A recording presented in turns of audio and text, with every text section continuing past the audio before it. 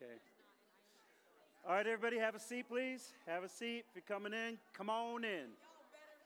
Come on in, have a seat.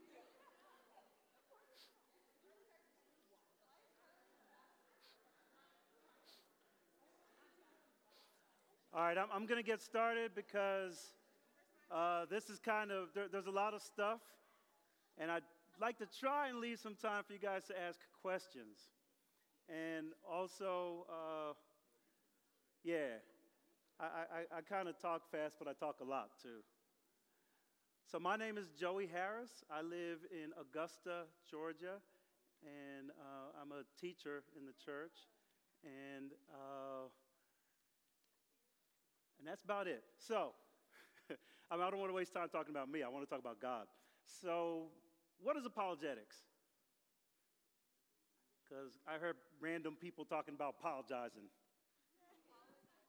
Has nothing to do with apologizing. As a matter of fact, just the opposite. Well, who knows what it is?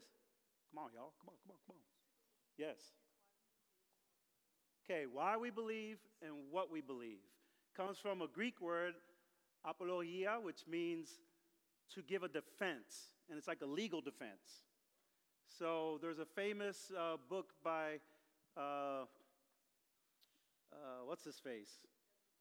The philosopher. Plato. Famous book. There's a famous book by Plato called The Apology of Socrates. And it's about Socrates' trial. He was put on trial for atheism and for corrupting minors because he was teaching young people how to think, and atheism because he was questioning the Greek gods. So he was, kind of put on trial, but he was just asking questions. And that's something that I'd like to encourage you all to do and to keep doing, to ask questions. It's never bad to ask questions if you're serious about it. Some people are just like, asking questions. Why? Well, then why? Why that? And they keep going. It's just being annoying. But if you have sincere questions, no problem in asking. So we're talking about reasons to believe. I was just given that title. That's actually not what I was originally going to teach you guys, but hey, it's all right. We'll work with it. And specifically, reasons to believe in the Christian worldview. Okay, what's a worldview? It's exactly what it sounds like. Go ahead. Yeah, it's our outlook. It's our way of looking at the world. It's our way of thinking about looking at the world. It's the lenses through which we view the world. And so we're talking about looking at the world through Christian glasses, through a Christian point of view. So I'm going to talk about three basic things. Why should I believe in God? How do I know the Bible is true? And why should I believe in Jesus? Okay, that's what I'm going to be talking about. Now, I'm assuming that most of you are actually Christians or want to be or are thinking about it or like Jesus in some kind of way. But if you're not, then this will be good for you. If you are, this will help equip you to talk to people who are not and to help them to see why you believe what you believe, to defend your beliefs, to give a good defense, a good apologia for what you believe in.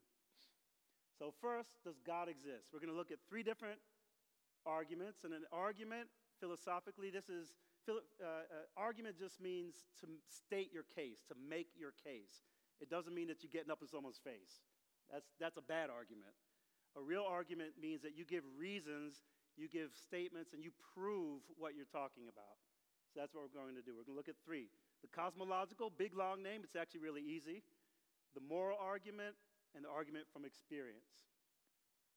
Okay, so as long as there have been us, long as there have been people, we've looked around and wondered, what else is there? How did all this get here? How did we get here? Why? Why are we here? Why is all this here? Why aren't we running around bumping into aliens every 2 days? Well, according to the Air Force, we may very well be. Did y'all hear about that? Oh, well, they admitted that there's some pilots that saw some UFOs, and they took video, and it was released last year, and it was all in the news and everything. And they admitted a few days ago that they really were unidentified flying objects. They were real. They had no clue what they were. That was you? Okay. Yeah, it happens. So the Psalms say, the heavens keep telling the wonders of God, and the skies declare what he has done. Each day informs the following day. Each night announces to the next. They don't speak a word, and there's never the sound of a voice. Yet their message reaches all the earth, and it travels around the world. What is that talking about? The heavens declare the wonders of God without speaking a word.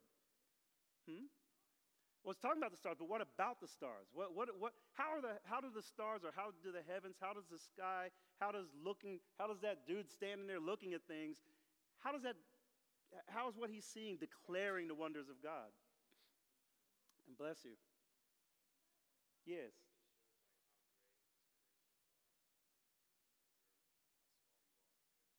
Okay, it shows how great his creations are. When you observe it, how small you are. It gives you a sense of awe and wonder and amazement. Mm-hmm. It's all right. Proclaims the power of God and the beauty that he created. Now remember these things. The power of God, because doesn't someone who can make all that have to be, by definition, powerful? But also, she said the beauty that he created. Why is that significant? Who cares? Why does that matter? Think about it. Why does it matter that what God created is beautiful? He cares. He put effort into it. He thought everything out. He has a sense of what's beautiful and what's not. He made it beautiful. It didn't have to be. Most places aren't, but it is. And we think it's beautiful. What does that mean, that we think it's beautiful? Well, he knows that we would think it's beautiful, but it means something even deeper than that. We're created in his image. In other words, we think it's beautiful because we're like him in some way. And so he made something that was pleasing to himself, and we are pleased by it as well. So just think about that.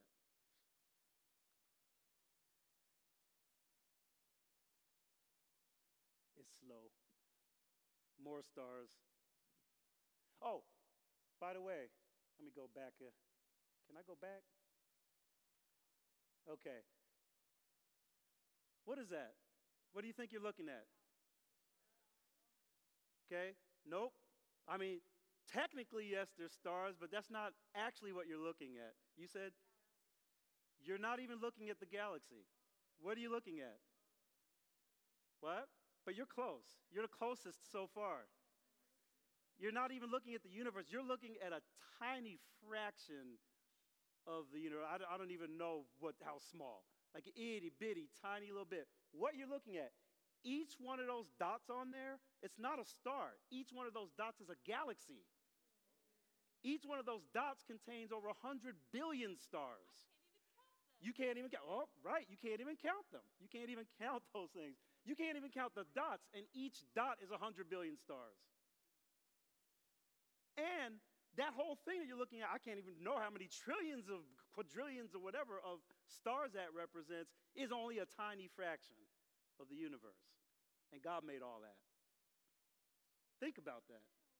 So Romans starts out in chapter 1. It says, "For God's wrath is revealed from heaven against all godlessness and unrighteousness of people who by their unrighteousness suppress the truth."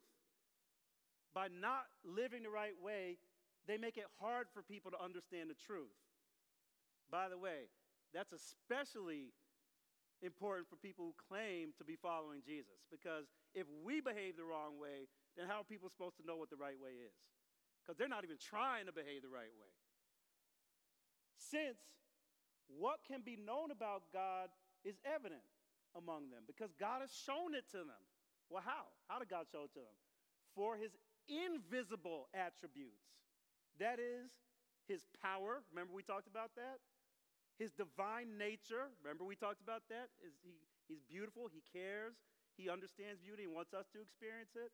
Have been clearly seen since the creation of the world, being understood through what he has made. Being understood through what he has made. Who has a phone on them? Everybody, right? Hold up a phone. Look at it. What can you tell me about the company that made your phone?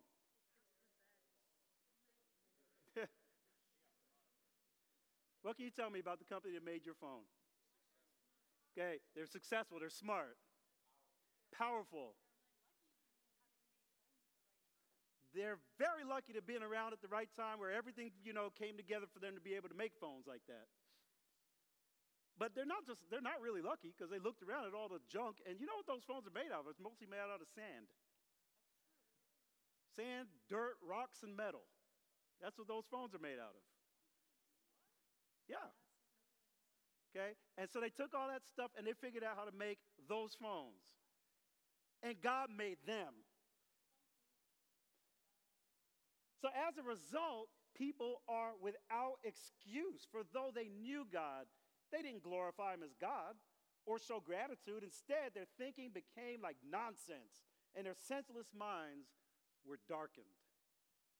Okay, they couldn't even, if you ignore God, you can't think straight. That's basically what they're saying. And we'll see why. That's actually rational. There's a reason for that. So the first thing that we're going to look at, the first argument for there being a God in the first place, has fancy names: the cosmological argument, the Kalam cosmological argument, the argument from existence, the prime, all kinds of, but it's actually really simple. It goes like this. It's really old, goes back, it's actually before Jesus was even born, this argument was being made. Because remember, it's not about Jesus, it's about God. This is a philosophical argument. So it's like those, logic problems. It has a premise and a conclusion. So the first one, whatever begins to exist must have a cause. Does that make sense? Now notice what it's saying, whatever begins to exist. Why does it say like that? It doesn't say whatever exists, whatever begins to exist. So what do I mean by that? It means that it did not exist, now it does. So it had to be created. It had to be made. It had to be brought into existence. It began to exist. It didn't before, now it does. So anything that that never existed but now does has to have a cause. Does that make sense? Can you think of an example where that's not the case? Other than God. Yes. Mosquitoes. What do you mean? They're definitely annoying, but they do have a cause, even if it's just mama and papa mosquito. But they have a cause. Pardon? You're just trying to think, right? Everything that begins to exist must have a cause. Okay, so that's the first premise. You can, if you disagree, feel free to say so and give me an example of something that didn't exist before, started existing, and nothing caused it. It just, poof, it was just there. I think your parents would beg to differ. Okay, so second premise, the universe began to exist. Now, believe it or not, science supports this. It didn't used to. How does science support this idea, the second premise? Big Bang Theory, right? And everything in modern science points towards the Big Bang Theory being true. But the Big Bang Theory was just thought up in the 20th century. And it was only confirmed in the last few decades. Confirmed. Yes, as in they found evidence that is actually what happened. Before somebody said, it looks like this might be what happened because of red shifting of the light coming from the stars in the telescopes and so forth. They said, this looks as if the stars are all moving away very fast, as if they were all at one point in one place and they kind of exploded. That's what it looks like. And they came up with this theory, we'll call it the Big Bang because it's the biggest explosion ever was. And it looks like that's where all matter, all energy, all time and space didn't exist, and then it started all of a sudden, and the very first thing that existed was energy, so it all started in a big flash of light. Wait, so there was nothing. And then all of a sudden, there was light. Does that sound familiar to you? Yeah. That's science, I'm saying, no. That's science. Almost like Genesis 1. In the beginning, there was God. And God created the heavens and the earth. And the earth was formless and void, in other words, nothing, trackless and waste. And he said, let there be light, and there was light. And then he went on and made a lot of other stuff, including us. But that sounds an awful lot like it. Well, science didn't used to believe that. Until recently. And they thought, well, maybe the universe has just always been around. Maybe it was like, universe after universe, after universe after universe. Maybe this universe has just been here forever. And we're just popping up, but the universe has been here forever. Well, science no longer thinks so. They think that it all started at a specific point in time. All of a sudden, there was nothing, and now there was something. Well, that's a problem for science. We like it because it sounds just like Bible to us. Well, to a philosopher, similarly, whatever begins to exist has a cause. The universe began to exist. Therefore, the conclusion, if whatever begins to exist has a cause and the universe began to exist, then the universe must have a cause. And that cause cannot itself have a cause. Why not? Because something which already exists must have created the universe which did not already exist. And if that thing which exists has a cause, now you're going back infinitely, and you can't actually do that. It doesn't work. It sounds really weird. All these philosophical things start to sound weird if you really think too hard about them. I don't know how it doesn't drive them crazy. But you can't go back infinitely. This made this, they missed, and nothing ever began it. That doesn't work. For example, if that was true, if it went back to infinity, we would never be here right now. This moment right now would never come because it would be infinitely coming. It would never arrive. Yeah, I know. It hurts. So this is a basic argument. It's called the cosmological argument. Whatever begins to exist must have a cause. The universe began to exist. If whatever begins to exist has a cause, the universe began to exist. Then the universe must have a cause. That cause must have always existed. So the cause of the universe was always around. It's eternal. The universe is defined as everything that is.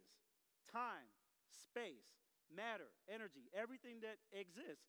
That's how the universe is defined. So by definition, what created the universe must be outside of time and space. It must be immaterial. And it must be eternal. And we already mentioned that it's beautiful. Well, it's not just beautiful, it's beautiful mathematically as well. Physicists actually marvel over how elegant the universe is. And they talk about things like design of the universe. Why?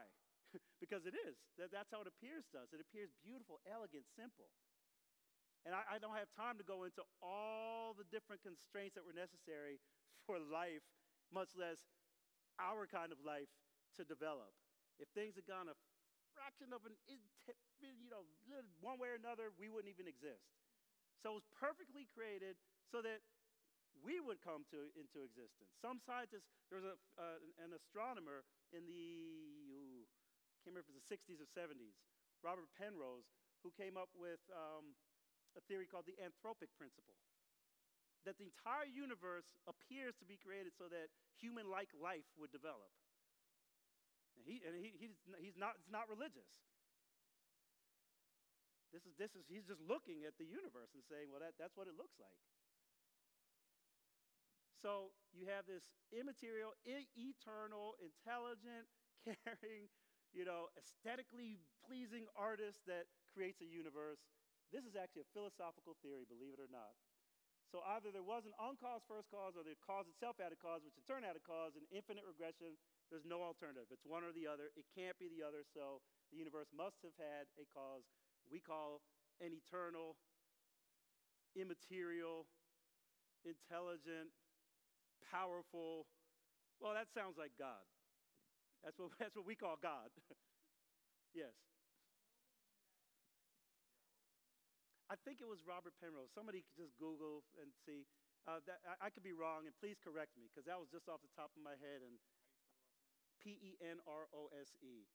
Yeah, look him up. Or just look up anthropic principle. Okay. And then tell me who that was, because I don't want to be giving you guys false information.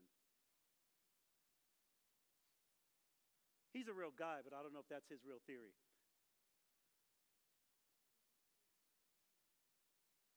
We're looking, we're checking.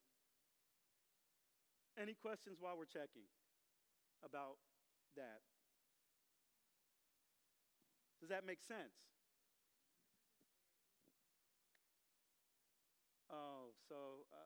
Yeah, okay, quantum mechanic guy.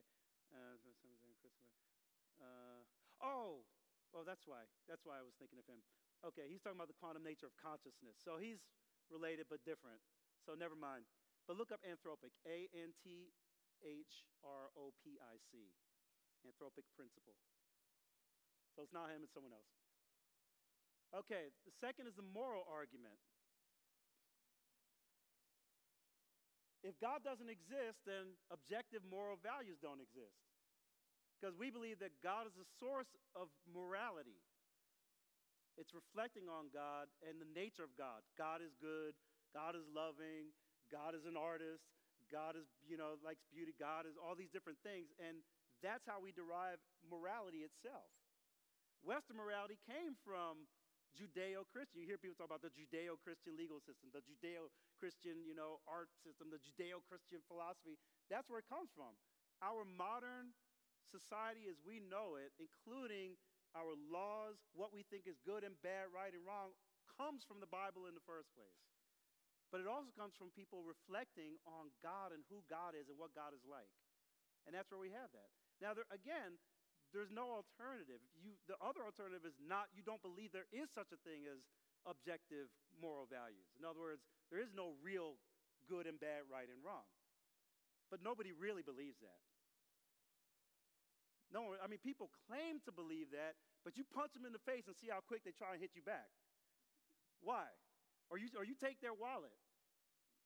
Nothing wrong with that, right? There's no objective good and bad, so I think it's good for me to have it. You can't say it's wrong. You see if they don't say, that's not fair, that's not right. You can't take, oh, wait, so you do believe, because they do. No one really believes that there's no such thing as good and bad, right and wrong, especially not as it applies to themselves. Evil exists. Now, a lot of times people bring up evil as a problem, okay? This is why I don't believe in God, because of evil. Well, this is actually why you should believe in God, because if evil exists, then God must exist. Why do I say that?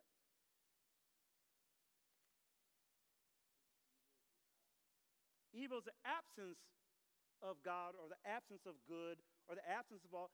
Again, if you don't believe that there is any objective moral value, that means you don't believe there is such a thing as evil. Right? How are you on what basis are you saying that that's evil? If you don't believe if you don't believe that there is such a thing as right and wrong, if you don't believe in objective morality, when I say objective morality, that things are good and bad, not because we think they are, not because we're choosing to believe that, not because we're making it up, they are actually inherently good or bad. If you don't believe that, then there's no such thing as evil. You have no basis to complain about evil on the one hand, and then you said you don't even believe in it. And Christians define evil as the absence of God, or disobeying God, or not being like God. That's what we think evil is. And so if you don't agree with that, if you don't think that that's true, that there's not things aren't truly good or bad, right or wrong, then you can't complain about evil. There's no such thing. Does that make sense? And yet people do. They say, I don't believe in that. I don't believe it. But in the next breath, well, so why does God allow me to do that? Well, wait, you just said you didn't believe in it. You can't have it both ways. So the existence of evil itself proves that there must be something not evil. On what basis are you calling it evil, right? If you're calling something evil, that means that you think that there are things that are good. And God is the supreme good. God is the best of goodness. Does that make sense? So if you really think that things are evil, that means you really think there must be good. unless you think everything is evil.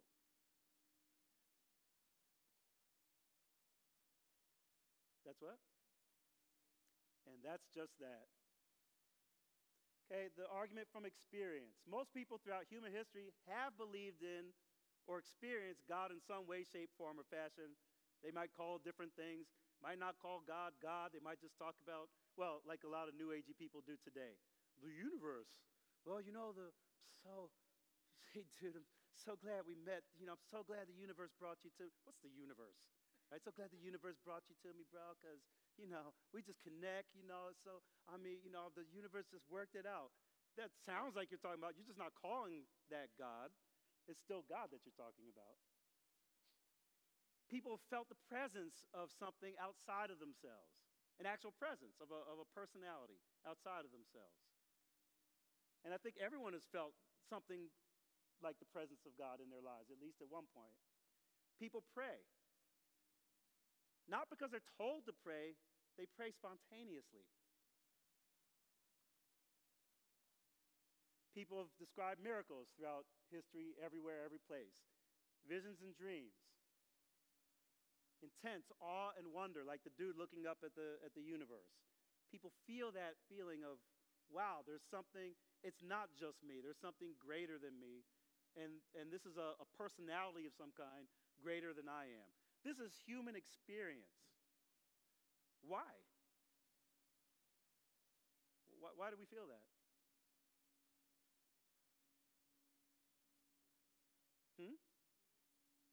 Why do we feel that there must be something outside of ourselves? Why do we feel a sense of a presence that's not us? Why do we feel when you're looking at something amazing or beautiful, why do you feel that intense feeling of, wow, this is incredible.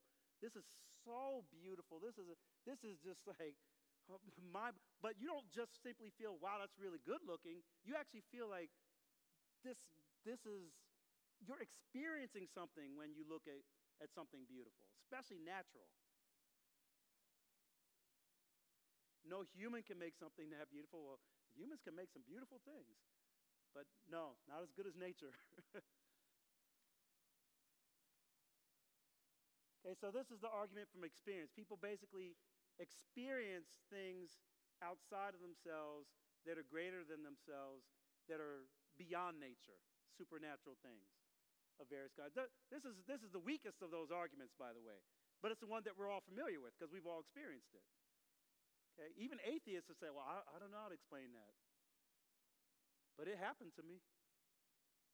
I was in the car, and it hit the other car, and there was a big explosion and a ball of fire, and next thing I knew, I was like 3 blocks down, just laying on the street, and I was fine, not a scratch on me. I don't know how to explain it. It was just, people have those kinds of experiences. Again, that's the weakest argument, but it's real. So God exists. You can't read that. It says, we are not human beings having a spiritual experience. We are spiritual beings having a human experience.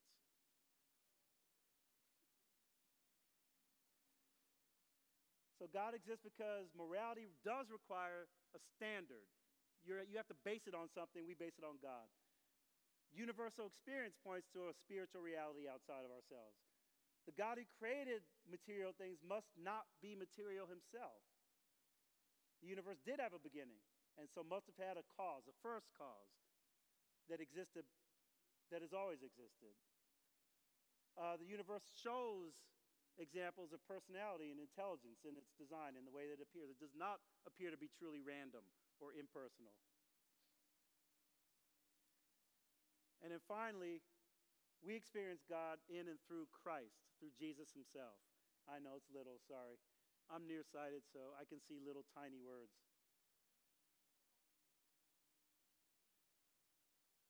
Oh, see, has to go through all this again. That's all right. Okay, what do you want me to go back to? Oh. Oh, we're going to give you the slides. So, yeah. I don't know. Put them up on a website or something.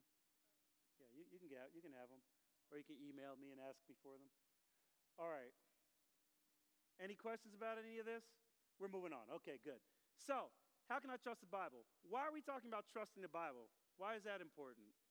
Okay, so if we've got to the point where you say, okay, well, maybe God does exist. Maybe there is a God. Why is the Bible important?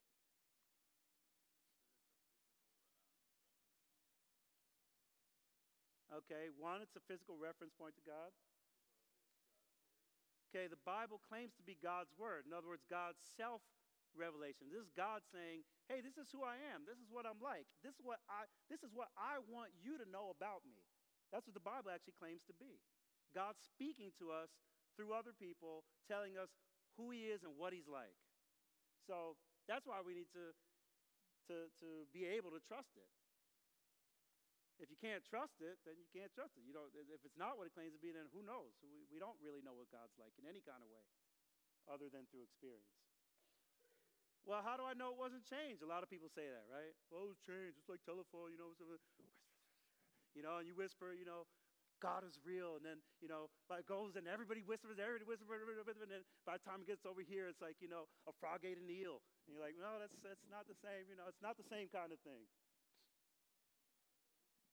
We know because it's honest. Think about that for a few seconds. Why would that be proof that the Bible is trustworthy, that it's honest? And what do I mean by it's honest? Can people give me some examples?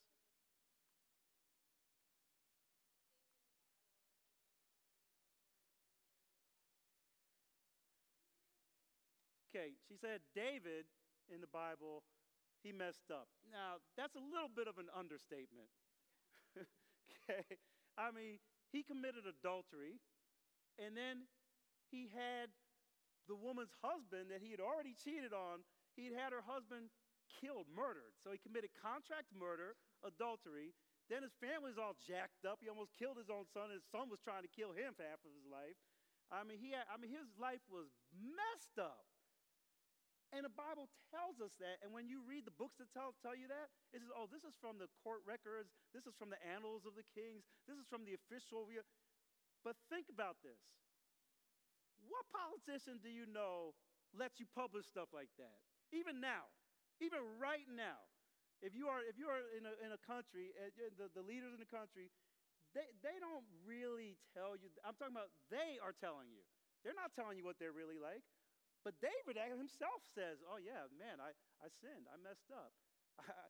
God, don't take your spirit away from me. I still love you. I want to change. I want to be different. This is the king himself saying this.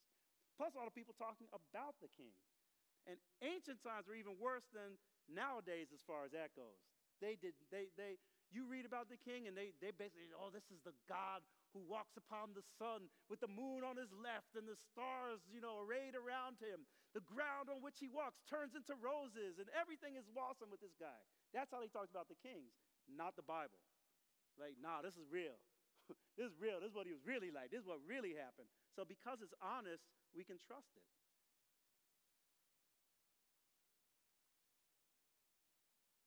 If you made up a religion, it'll be all clean and sanitized.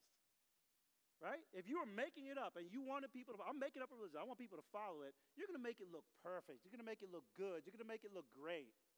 That's not what the Bible does. It looks messy. Why? Why does it look so messy? Why is it so messy? Why is 1 Corinthians in the Bible? Why is Genesis in the Bible? Did you ever read that book?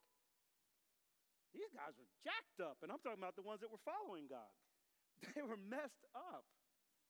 No, seriously. Abraham, he's the father of Judaism, Islam, and Christianity. And Abraham is like, he goes, into Egypt, and he's like, oh, well, tell him you're my sister, because they might, he's talking about his wife. Tell him you're my sister, that's messed up, right? This is why, anyway, I don't want to get there, but if you're making it up, you would make it a lot nicer, a lot cleaner than it actually is. We know that it was transmitted accurately because the Dead Sea Scrolls were written physically. They were written a few hundred years before Jesus was even born. And they contain sections of every book in the Old Testament, several complete copies of the book of Isaiah. Why is that significant, book of Isaiah? it prophesies about Jesus, a lot about Jesus, that he would be born of a virgin, that he would die and yet live to see many descendants, that he'd be alone and yet have many descendants. So it talks about Jesus. I've actually seen that scroll, physically, seen that scroll with my own eyes, on that section of Isaiah. And I was in Israel, and we were in the museum, and they usually put a replica, but this was the 50th anniversary of the discovery of the Dead Sea Scrolls, and they were displaying it. They were discovered in 1948, and so they were displaying the actual Isaiah scroll specially. And when I was going up to see it, I had to wait. There was a dad and his son, a Jewish dad and his son, and they were looking at it, and they had it open to Isaiah 53, and the son was asking his father, Daddy, just like the Ethiopian eunuch, what does this mean? Please explain it to me. So he was talking about the suffering servant. So that's which is correct. We know who that suffering servant was, though. The New Testament was also accurately transmitted. We have more manuscripts, more copies of the biblical manuscripts than any other ancient book.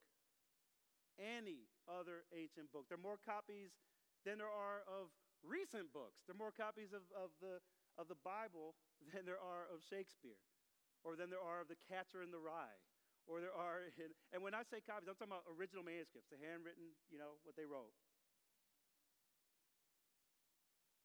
than any other ancient book. More copies. The next most copied book was Homer's Iliad and the Odyssey. And there's about, I think, 300 copies of those, as opposed to 5,000 copies. Yes. So if you have those scrolls, Why are who doubting? why are people doubting that this isn't real? Well, they don't. Some people don't know. She said, if this is all true, then why do people doubt? One, they don't know this. Some people don't know this. And two, some people don't. They just don't even read it. They're not even looking at the Bible. So a lot of the famous atheists that you hear, Christopher Hitchens, Richard Dawkins, people like that, they're not even reading about it. If you listen to what they're saying, it's pretty clear that I don't even know if you actually know real people that are trying to follow the Bible. They make up arguments. It's called a straw man argument. It's just this really weak, flimsy portrayal of the person you're arguing against, and then you argue against that instead of what they really believe. So, for example, they'll say, well, Christians, they just believe in blind faith. You're not supposed to think. You're not supposed to reason. You're not supposed to question anything. That's not what faith is for a Christian. That is not what it means. But that's what they say it means, and then they argue against that. Well, does that make sense? Isn't that dumb? Why wouldn't you use your brain? Why wouldn't you do that? But that's not what they believe in the first place. So it's like that. Same thing, and by the way, the Dead Sea Scrolls, like I said, were written hundreds of years before Jesus. Minor differences. Even all these different manuscripts, the differences, and there are people who spend their whole lives studying, just cataloging differences between manuscripts. And we're talking about an of instead of a with, or an and instead of a but, or just like tiny little differences in words, most of which have no effect on the meaning, and it gets even better. When there is a difference, it does or may affect the meaning, you're told about it. If you have a Bible on you right now, if you have a Bible, physical Bible, and you open it, you will have footnotes at the bottom, right? And those footnotes will sometimes say, or you're reading something, you might say, or it could be this. So even if there are differences, you still are being told what those differences are. It's not that they're hiding it from you. So you can decide for yourself which one makes more sense. So the message has been accurately preserved. Okay, then lastly, how do I know that Jesus was who he claimed to be? What time is it? Okay, wrapping up. How do I know that Jesus really lived and that he was who he said he was? Who did he say he was? The Messiah, the Son of God. Okay, so he claimed to be God. He claimed to be God's son. He claimed to be from heaven. Some people say, well, yeah, but there's parallels to that in other religions. Like in Egyptian religion, you have, Osiris and Horus and a dying and rising God. The Greeks had, this dying and rising. Most of those things are like harvest festivals. And they're looking, the dying and rising is, they die in the winter and they rise in the spring. Because they're explaining the cycles of the seasons and so forth. That has nothing to do with this.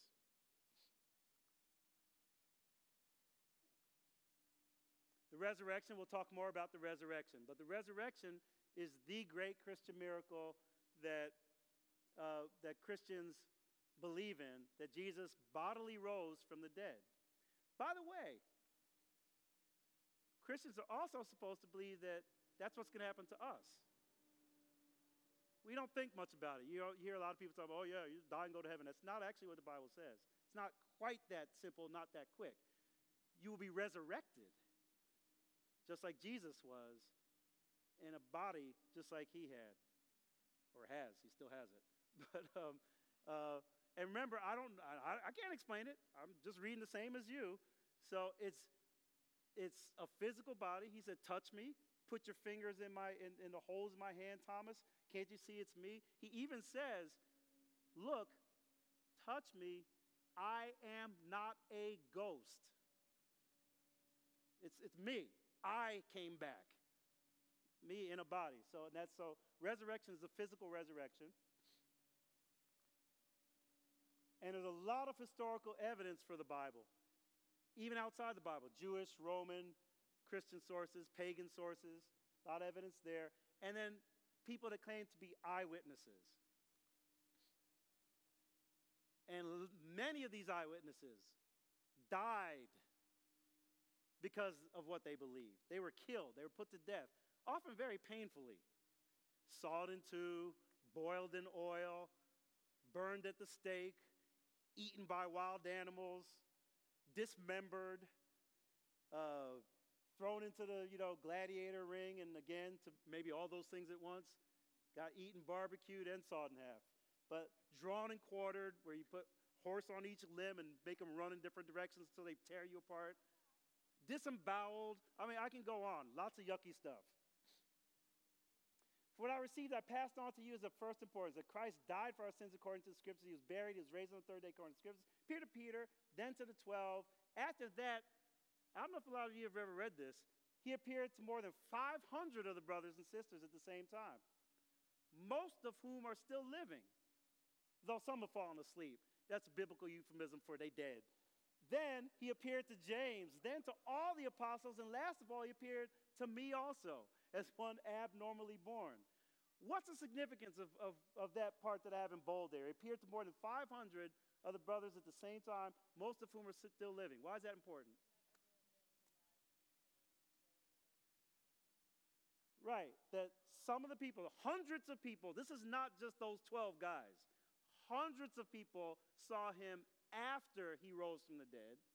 That's one, because we usually just think of the 12 apostles.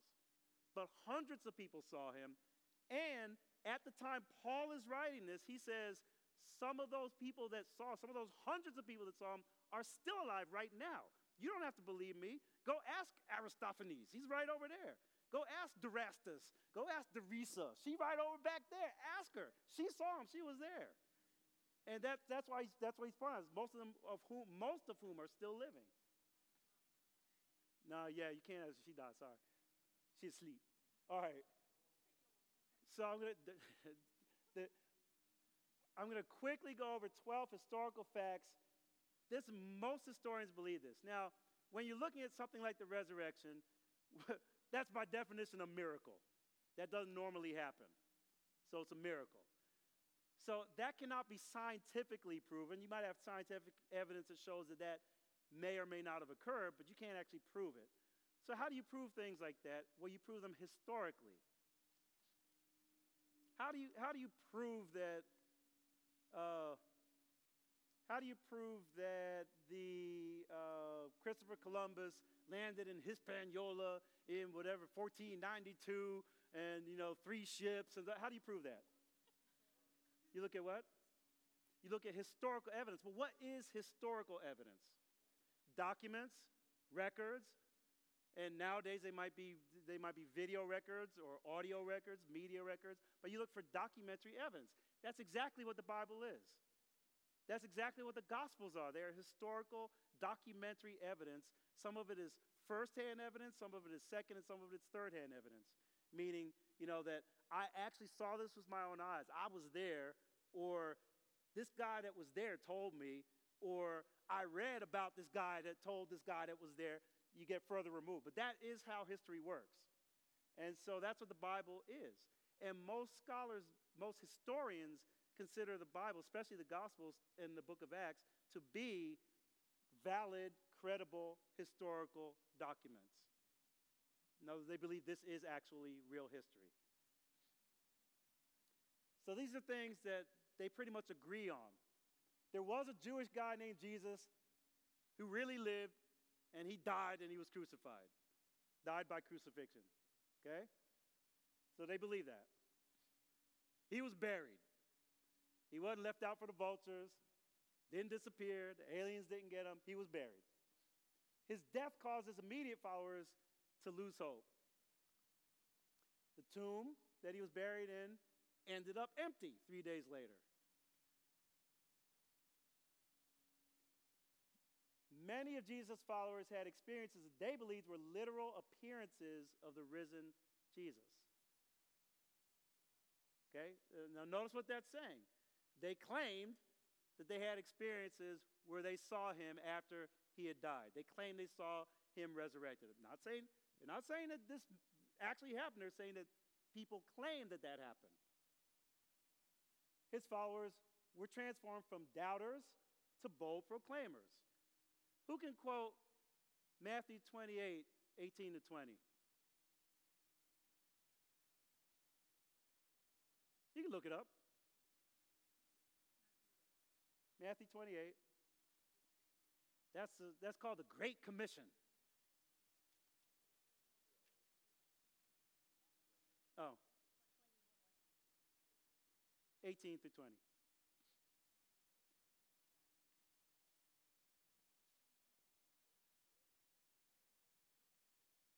Therefore.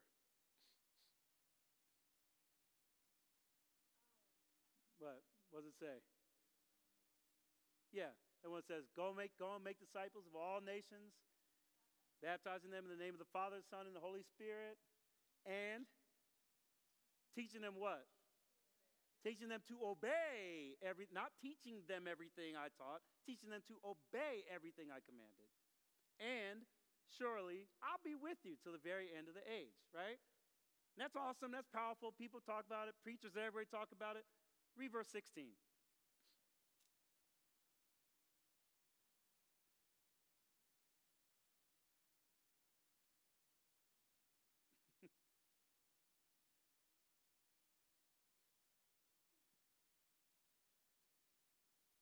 What does verse 16 say?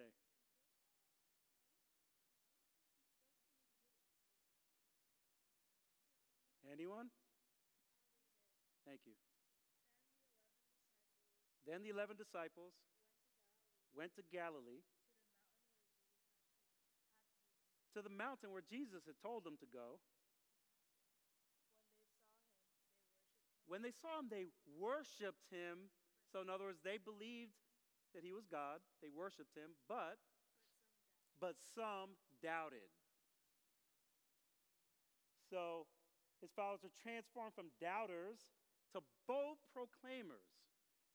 By the book of Acts, they're willing to die saying that this man actually did resurrect from the dead. The resurrection was their central message. They preached the message of his resurrection in Jerusalem and then in Judea and then Samaria and then everywhere else. The church was born and grew, and Jews who believed in Jesus made Sunday their primary day of worship instead of the Sabbath day, which is on Saturday, based on their belief that that was the day on which Jesus had resurrected. James, Jesus' brother, who was a skeptic in the Gospels, was converted to the faith after he saw the resurrected Jesus. Okay, so these are things that are historical. These are matters of the historical record. So they don't scientifically prove the resurrection, but something happened. Something happened that caused people to be willing to die for it. Something happened that changed them from doubting to believing. Something happened that made them bold and powerful and able to talk about Jesus. Something happened that was so special that 2,000 years later, we're still talking about him.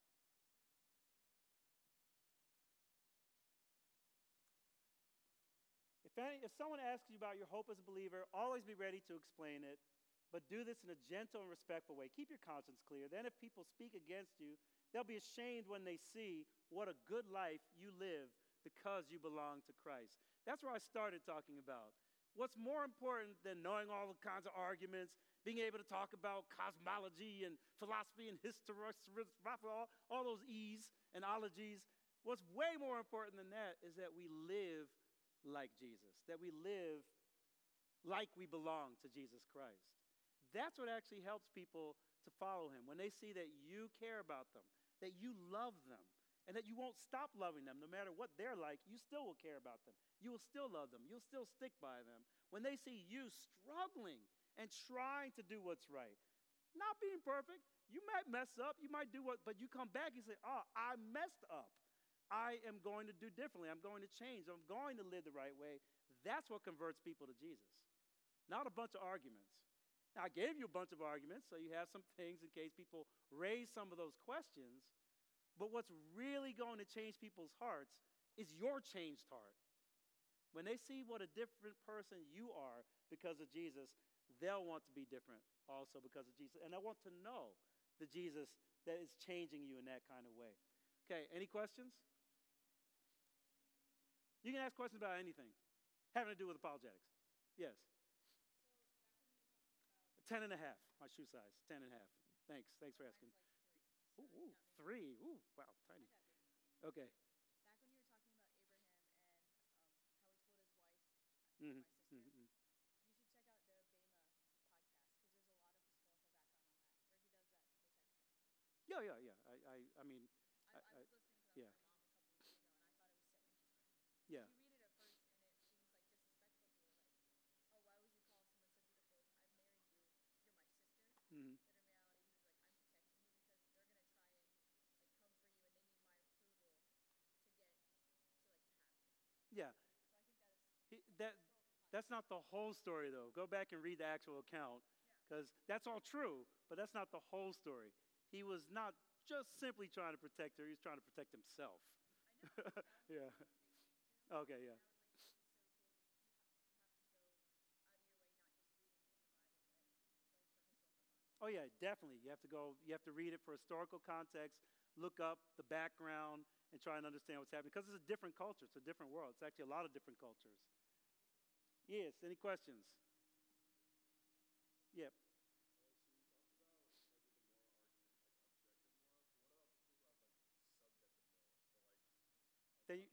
So like, I believe that this is right or wrong based on just like my own, like their own self, Right. right? Without believing God, how can we help those people? Okay, how can you help people? The question is, how can I help someone who basically believes in subjective morality? That this is just what I believe. Well, how can you help someone like that? It's by asking questions. What kind of questions would you ask? How would you question that? Why do you believe that?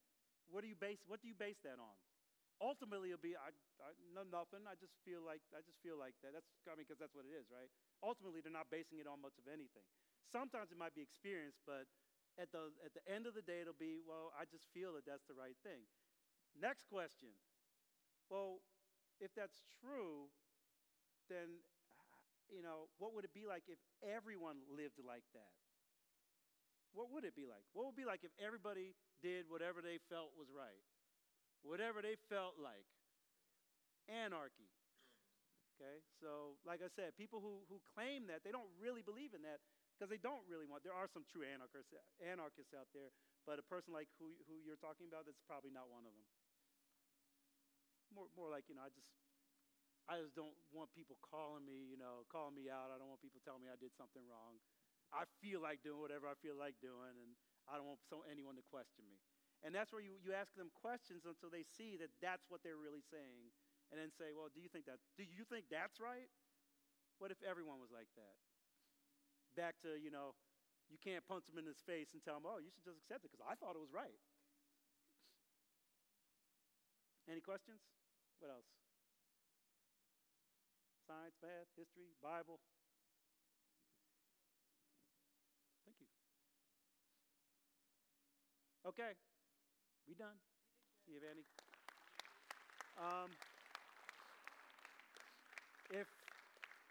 If you have any questions and you're just afraid to ask or too shy or whatever, you can email me at bible.teacher@gmail.com. Bible.teacher@gmail.com. Yeah, my name's Bible. My last name Teacher. Bible teacher. No. And it's a dot. Don't forget the dot. Bible.teacher.